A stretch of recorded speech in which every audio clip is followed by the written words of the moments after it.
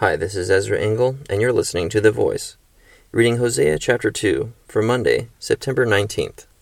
Say of your brothers, my people, and of your sisters, my loved one. Rebuke your mother, rebuke her, for she is not my wife, and I am not her husband. Let her remove the adulterous look from her face, and the unfaithfulness from between her breasts. Otherwise I will strip her naked, and make her as bare as on the day she was born. I will make her like a desert, turn her into a parched land, and slay her with thirst. I will not show my love to her children, because they are the children of adultery. Their mother has been unfaithful, and has conceived them in disgrace. She said, I will go after my lovers, who give me my food and my water, my wool and my linen, my oil and my drink. Therefore I will block her path with thorn bushes. I will wall her in, so that she cannot find her way. She will chase after her lovers, but not catch them. She will look for them, but not find them. Then she will say, I will go back to my husband, as at first, for then I was better off than now. She has not acknowledged that I was the one who gave her the grain, the new wine, and oil, who lavished on her the silver and gold, which they used for Baal. Therefore I will take away my grain when it ripens, and my new wine when it is ready. I will take back my wool and my linen, intended to cover her nakedness. So now I will expose her lewdness before the eyes of her lovers. No one will take her out of my hands. I will stop all her celebrations, her yearly festivals, her new moons, her Sabbath days, all her appointed feasts. I will ruin her vines and her fig trees, which she said were her pay from her lovers. I will make them a thicket, and wild animals will devour them. I will punish her for the days she burned incense to the Baals.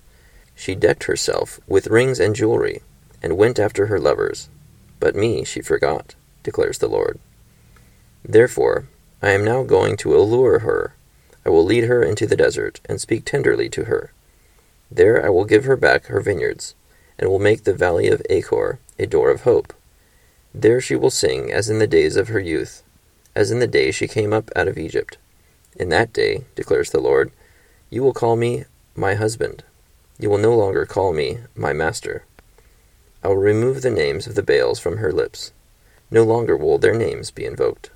In that day I will make a covenant for them, with the beasts of the field and the birds of the air, and the creatures that move along the ground.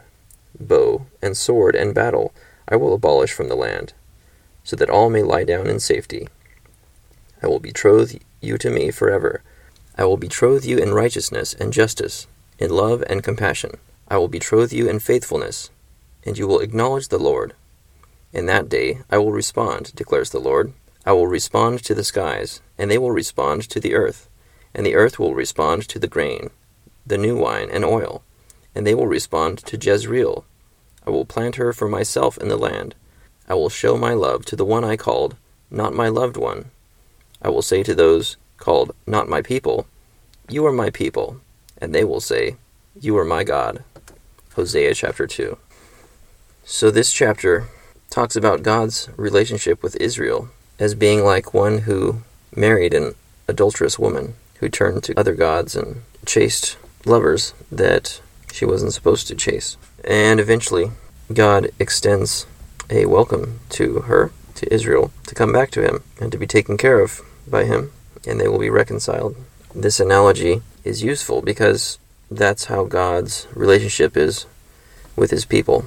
They are unfaithful, and he wants the relationship to be restored, and wants his bride to be faithful to him. Thank you for listening to The Voice.